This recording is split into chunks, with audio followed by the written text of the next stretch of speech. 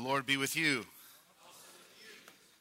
It's the final sermon in our series of sermons that we've called Community and Judgment. And this morning we are going to conclude where the series began, and that is with Dr. Green's assertion that Romans is written to a Christian community that is divided or living in the tension that exists over matters of conscience and common sense.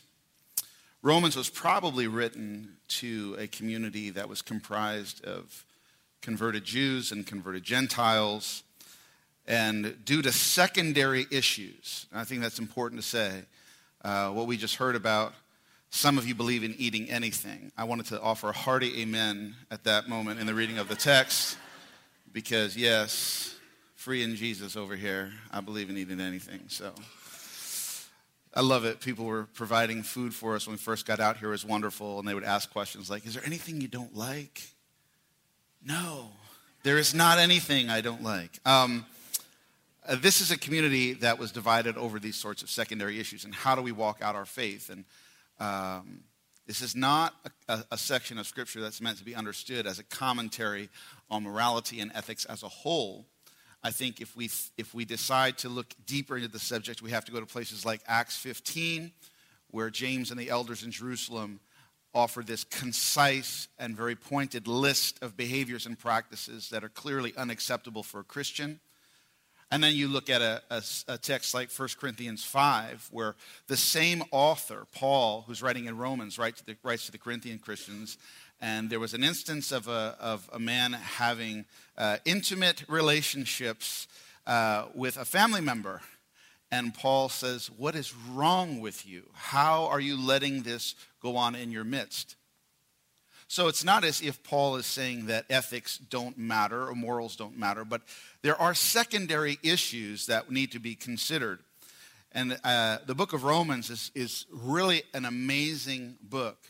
Chapters 1 through 8 offer this incredible sort of panoramic view. It's densely theological. It's densely philosophical. It talks about everything from creation to the story of Abraham.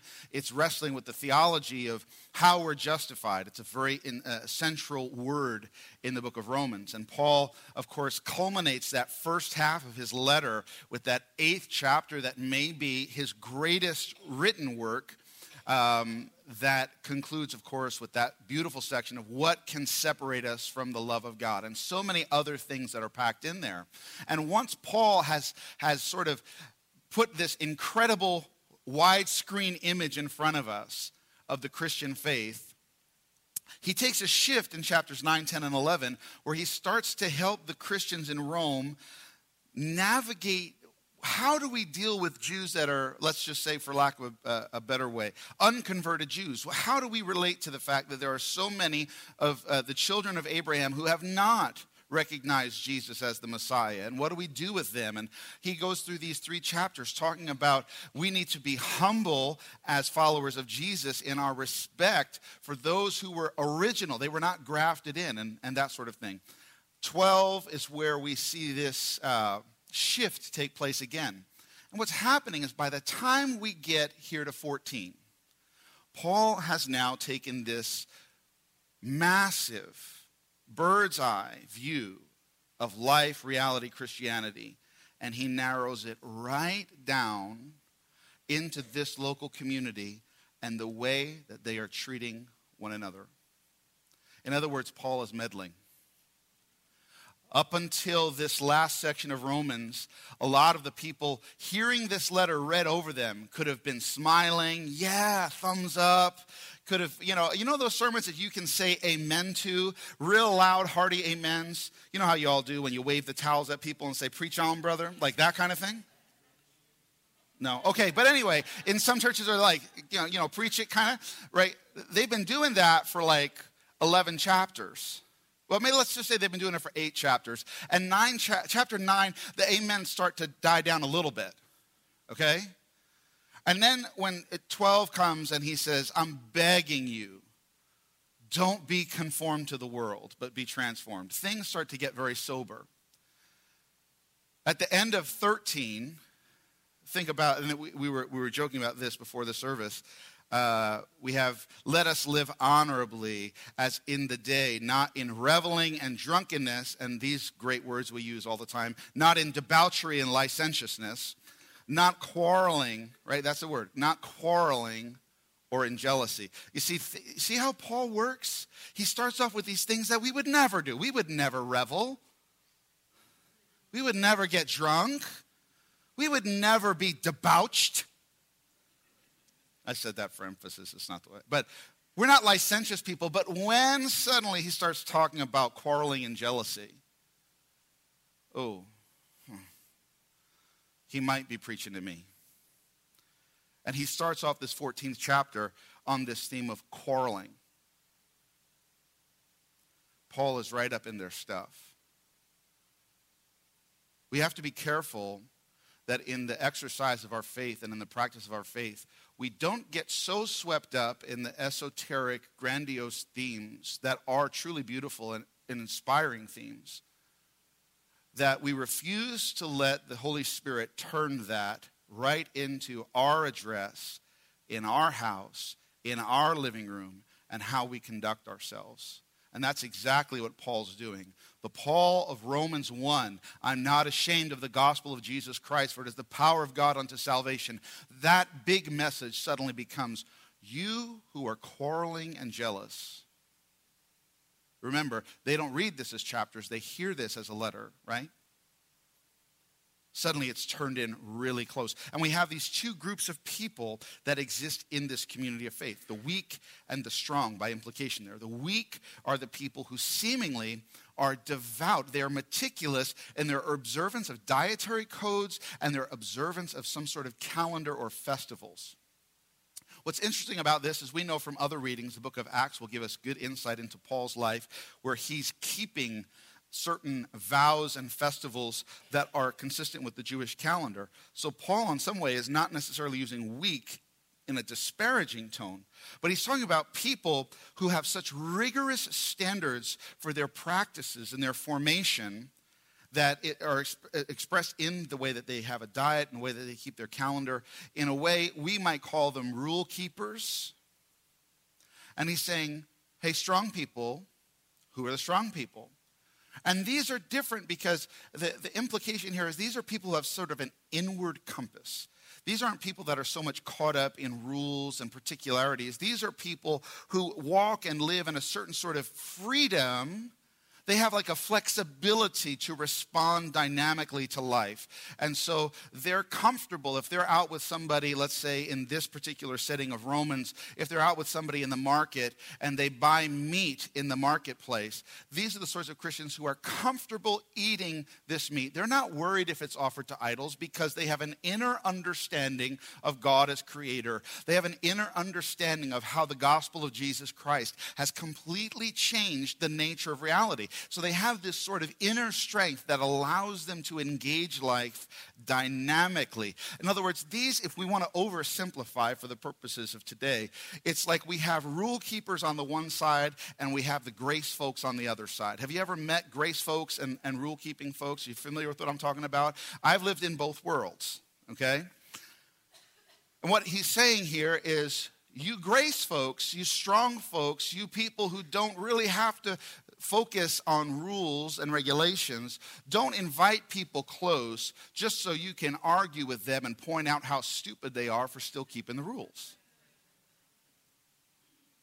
In other words, for those of you who have been shouting the loudest during the reading of this letter because you understand that faith is, justification is acquired, it is received apart from works of the law.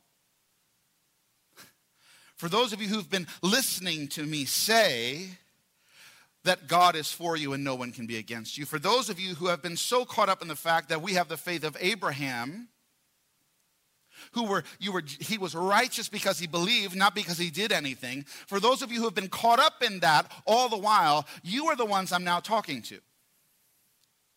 Because your enlightened position, your enlightened understanding places you in a very vulnerable place. You are now positioned to judge people who are not as enlightened as you. Karl Barth refers to these people as the anti-Pharisaical Pharisee. You follow that?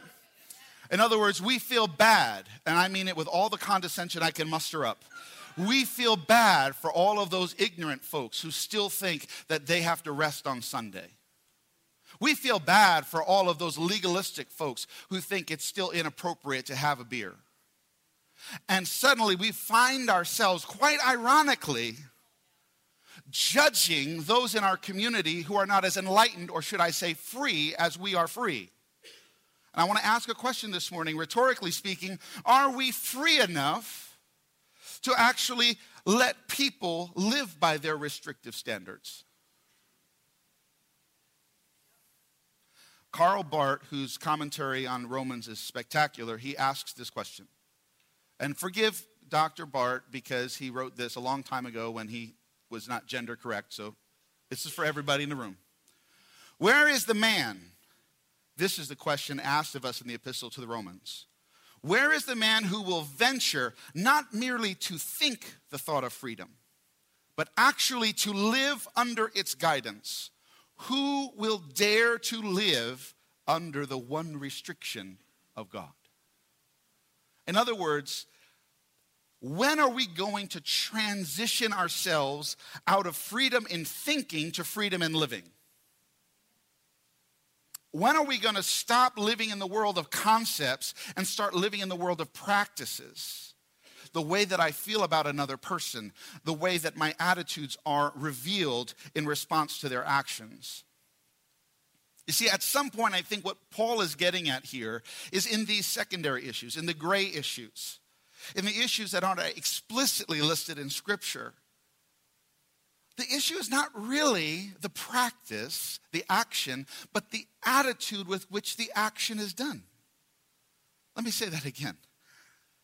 On secondary issues of morality, on gray issues that are debatable, Paul is saying to a community, you're fighting over stuff you shouldn't be fighting over. You're allowing yourselves to be divided over things that should not divide you, because the issue is not the action, it is the attitude with which the action is done.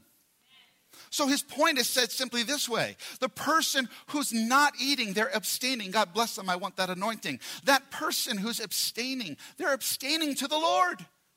They have the right attitude.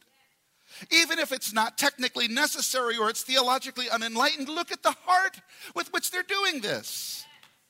And for all the rule keepers who can't understand how you could be a sipping saint, God says, listen. Paul says, listen. Later in the day, that will come in, and you'll be like, later. Paul says, listen. What does he say? He says, they're drinking that to the Lord. That's their attitude. And that's what matters. The question really comes in, why do we judge other people? Why do we do this? There are a long list of reasons, but can I offer you two this morning? One, we forget whose they are. We forget whose they are. Not who they are, whose they are. When I look at another person and I judge that person, whether they're strong or weak, when I look at them and I judge them, I forget that they are God's. And by extension, they are His responsibility. And on some level, I have to consider the possibility that when I'm judging God's folks, it's because I don't trust God to judge God's folks. When I come to a conclusion and it's final and it's authoritative and I've slammed down the gavel in my heart, am I not on some level saying to God, I didn't trust you to take care of your kids, so I'm going to do it for you? What's interesting is when we forget whose they are, we position ourselves on the bench. We've got the gavel in our hand, and somehow we've said, God, you can scoot off. We're going to sit down and do this. But there's another reason we judge other people. The second reason we judge other people is we forget our end. And that is we don't remember that in the end, we will not be sitting on the bench in God's place. We will be standing shoulder to shoulder next to the very people we're judging right now.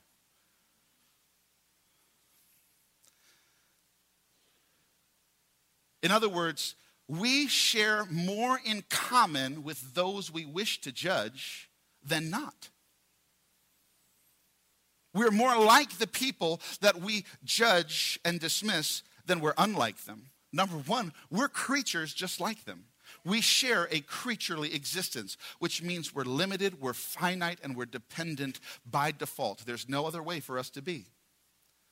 Secondly, we are sinners, just like the people we're judging. We are filled with self-interest. We are filled with pride. And as we sang this morning, we are prone to wander. As it's been said, I believe by Jonathan Edwards, men's hearts do not drift toward holiness. The lazy river of the Christian life does not take you to the throne room of heaven. What's interesting here is that it says here in the text, they will be upheld at the end of verse 4. For the Lord is able to make them stand. Down at verse 10. For we will all stand before the judgment seat of God. Now, Dr. Green is, as many of you in the room know, he's an expert in the theology of Robert Jenson. And Robert Jenson, I think he's the person who came up with this, but at least he's famous for saying that God's name is Trinity. And all the Matrix fans were like, oh, whoa, pretty cool. God's name is Trinity. So if I were to take Robert Jenson's instruction, it would read this way. For we will all stand before the judgment seat of Trinity. And this is why we are told not to judge.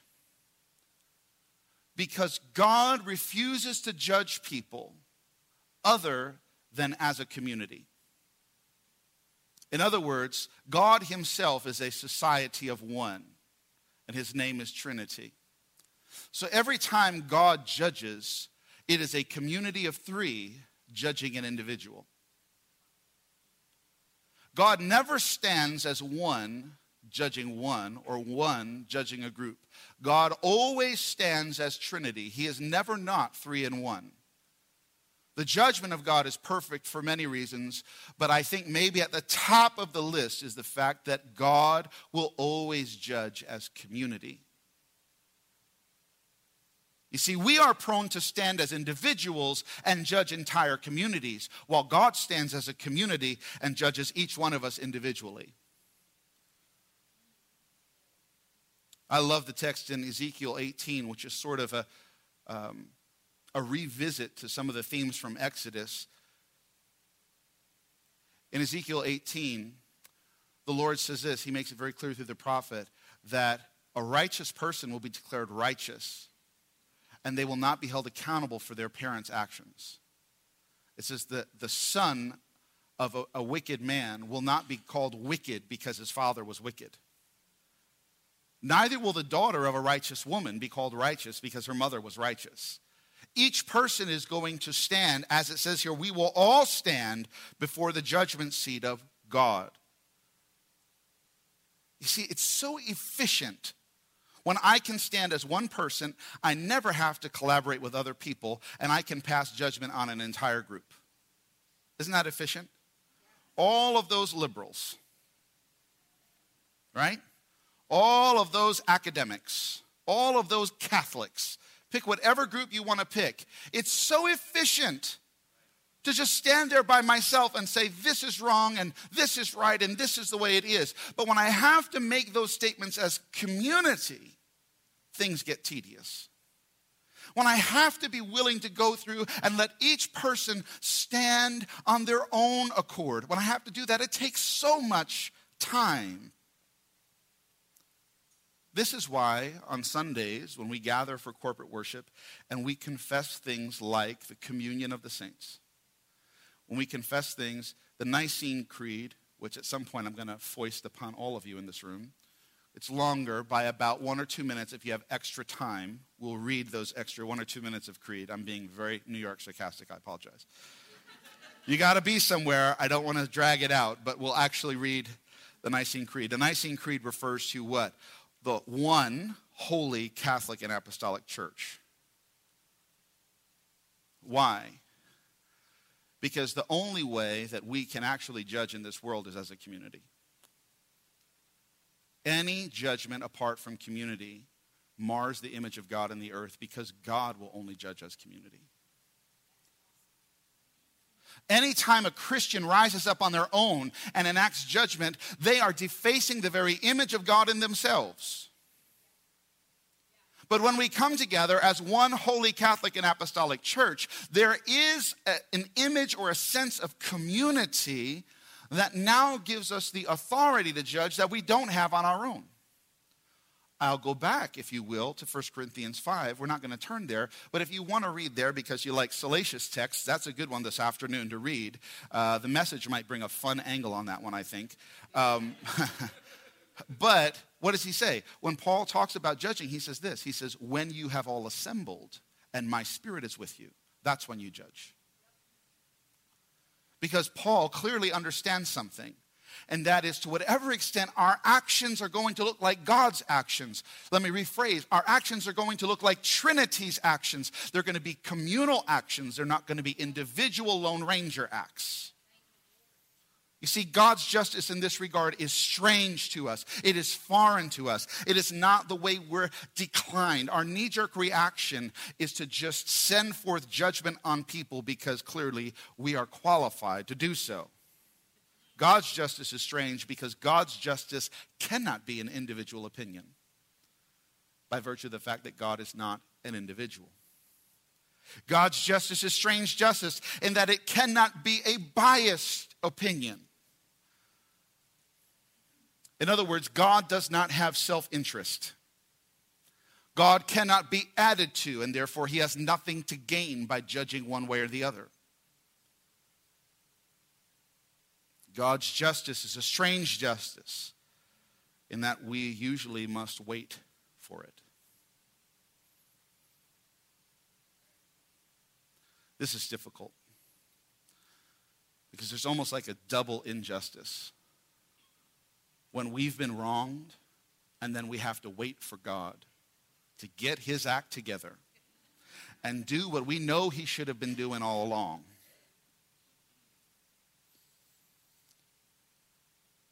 It's horrible when we've been wronged and our oppressors walk about unscathed. But to the extent that this justice of God is strange to us, it is really divine. Prophet Isaiah describes God this way, as having ways that are not our ways. Can I encourage you with one thing this morning? To anybody who's frustrated, confused, confounded, or dare I say annoyed by God, to whatever extent he does all of those things, be comforted because it probably is God. His thoughts are so far above our thoughts, and his ways are so far above our ways. How could we not be confounded when we're encountering God? How could we not be frustrated at some point? How?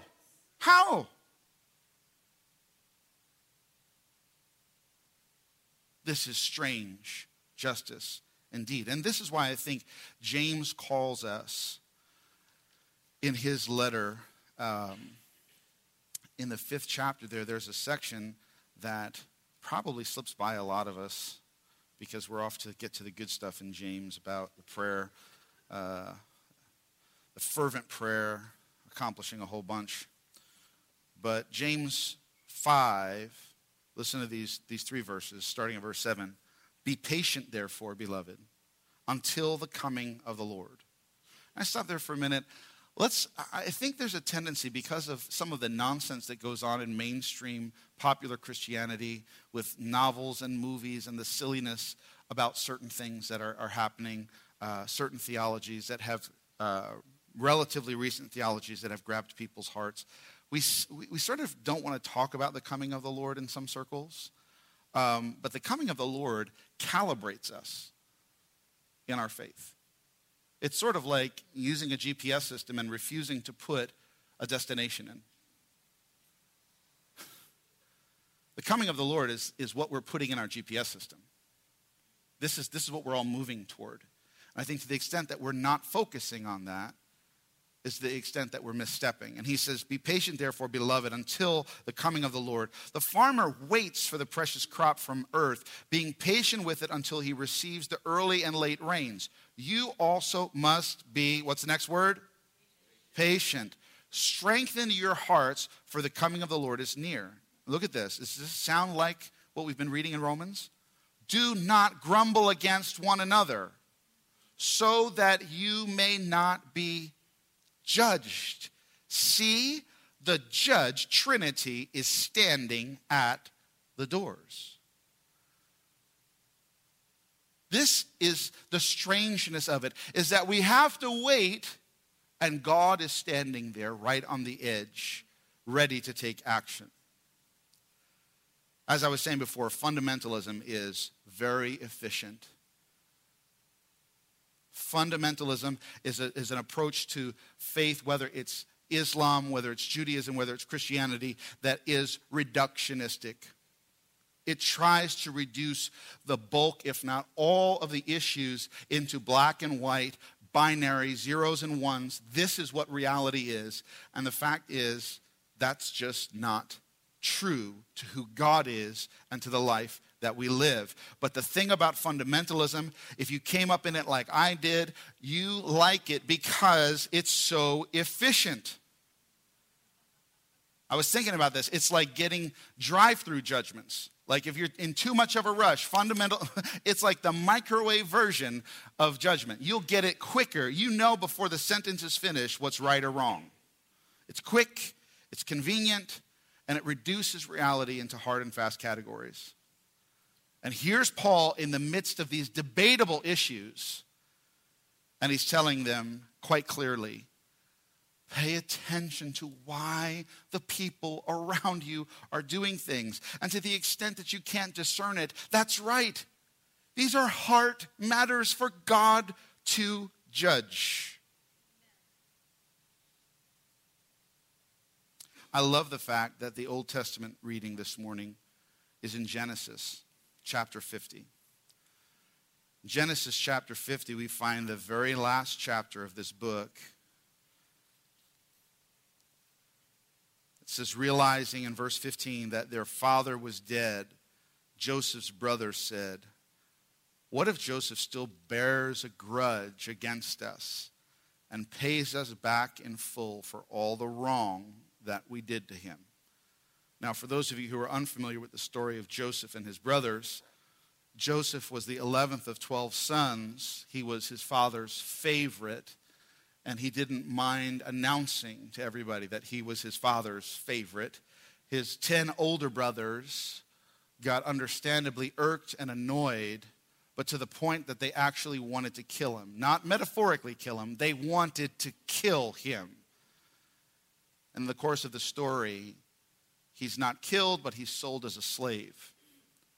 He's lied on. He's forgotten and neglected. He finds himself in prison. And then at the right time, situations arise in which Joseph is not only brought out of prison, but he's made second in command in all of Egypt, which at the time may have been the most powerful empire in the world.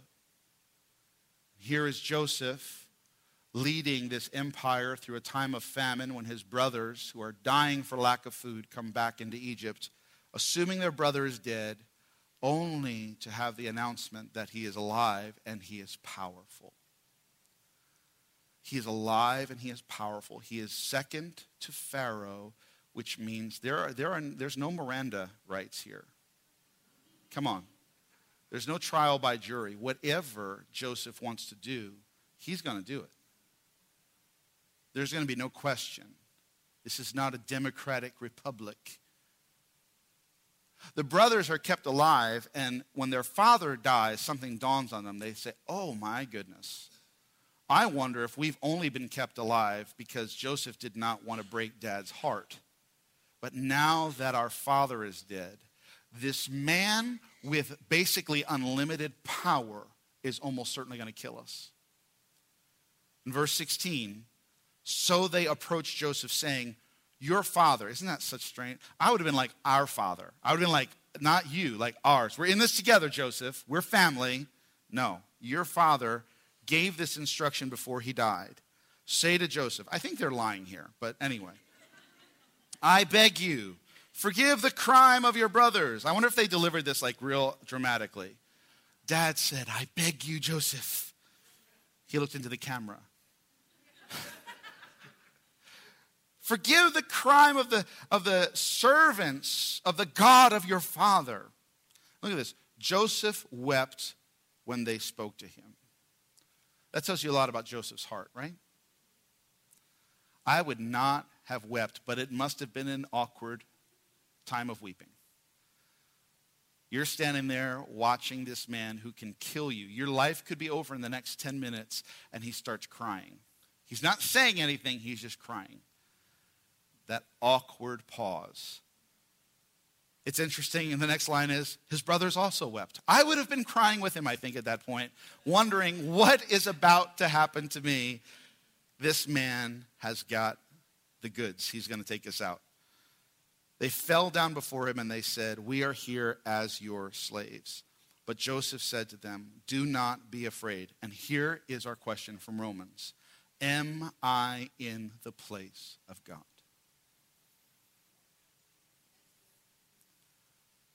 Paul asks the question, who are you? Well, I can tell you who I'm not. I'm not Trinity. Am I in the place of God? And verse 20, even though you intended to do harm to me, God intended it for good, in order to preserve a numerous people as he is doing today. So have no fear. I myself will provide for you and your little ones. In this way, he reassured them, speaking kindly to them. Two very quick thoughts here, because this text is a sermon in itself. A, Joseph was truly free to not judge his brothers because he understood the purposes of God cannot be thwarted by the injustice of men. God's purpose was to sustain the descendants of Abraham so that they could be a great nation in the earth. And just because Abraham's 10 grandsons, great-grandsons, went buck wild and lost their minds, Joseph knew you can't stop God. You meant it for evil, the old version would say, but God meant it for good. B, Joseph was free to not judge because he understood that these 10 men he was looking at were the realization of God's covenantal promises that were made to Abraham. In other words, who was he to judge these men of promise? He's only the second in command in Egypt. You see, the God of heaven and earth, Yahweh, trumps Egypt every time. Jehovah is greater than the United States of America. The God of Abraham, Isaac, and Jacob has jurisdiction that cannot be overruled. It doesn't matter if you're second in command in Egypt, Joseph, you don't have the authority to speak over the realization of God's covenantal promises. In other words, Joseph's authority in Egypt did not transfer into the covenant with Abraham. Who am I? I'm only Pharaoh's number 2 guy. I can't speak to Abraham's seed. And in this, we see Jesus. Because Joseph not only refuses to judge, but he promises to bless. The blessing that Joseph offers his brothers is to take care of them and their children. But Jesus is the true and better Joseph, who not only forgives us, his brothers and his sisters, of the violence that we have done against him. He not only promises to take care of us, but listen, he invites us to share in his power with him and to share in the glory of his kingdom with him. It's something Joseph could never do, but Jesus has done to all of us. To them who believe, he gives the power to become the children of God. And this Jesus is the one we're waiting for. This Jesus is the one we're looking for. And this coming Jesus gives us cause to pause before we singularly step out and judge other people. More than this, in the crucifixion itself, we see the epitome of strange justice, because the one who's on the cross is the one who doesn't deserve to be there. He is the spotless, sinless Lamb of God who doesn't deserve a public execution reserved for slaves. What's interesting about the cross is that it is a sort of negation. It is a destruction. It is divine vengeance, if you will. But it's a destroying that takes place in order to reestablish. The simplest way I can put it is God's justice is strange in that when it's enacted, it's a death, it's a destruction that brings new life or resurrection. In other words, for God, judgment is never the end of a thing. For God, judgment is always the end of a bad thing so a good thing can emerge. It is the end of a destructive thing so that a life-giving, abundant thing can emerge. That's what God's judgment is. It's strange to us because for us, judgment puts a bad thing to rest. God's judgment puts a bad thing to rest and a new thing to life. And I'll leave you with this thought from Fleming Rutledge, whose book on the crucifixion is absolutely incredible. It's quite simple. God's judgment is the servant of his love. Let's bow our heads and pray.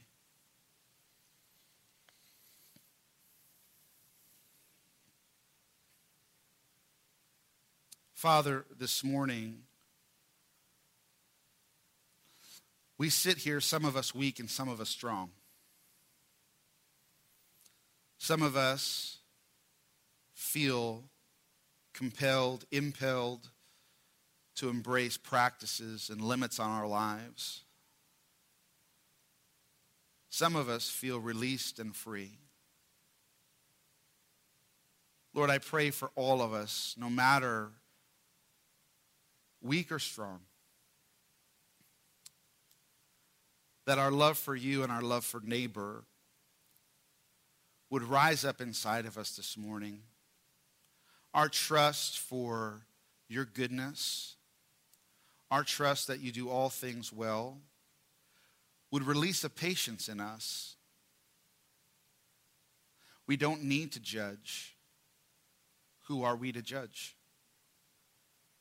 But more than anything, God, I pray that as we enter into this trusting patience, that a new capacity for community would be released in us.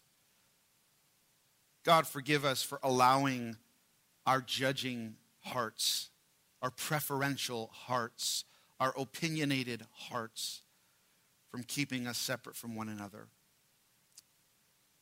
I pray that we'd realize we have more in common with one another than we don't. Bring us together, knit our hearts together as we trust you to judge with your strange, delayed, communal judgment. As we trust you to judge, may that free us to love one another as we love ourselves. In Christ's name, amen.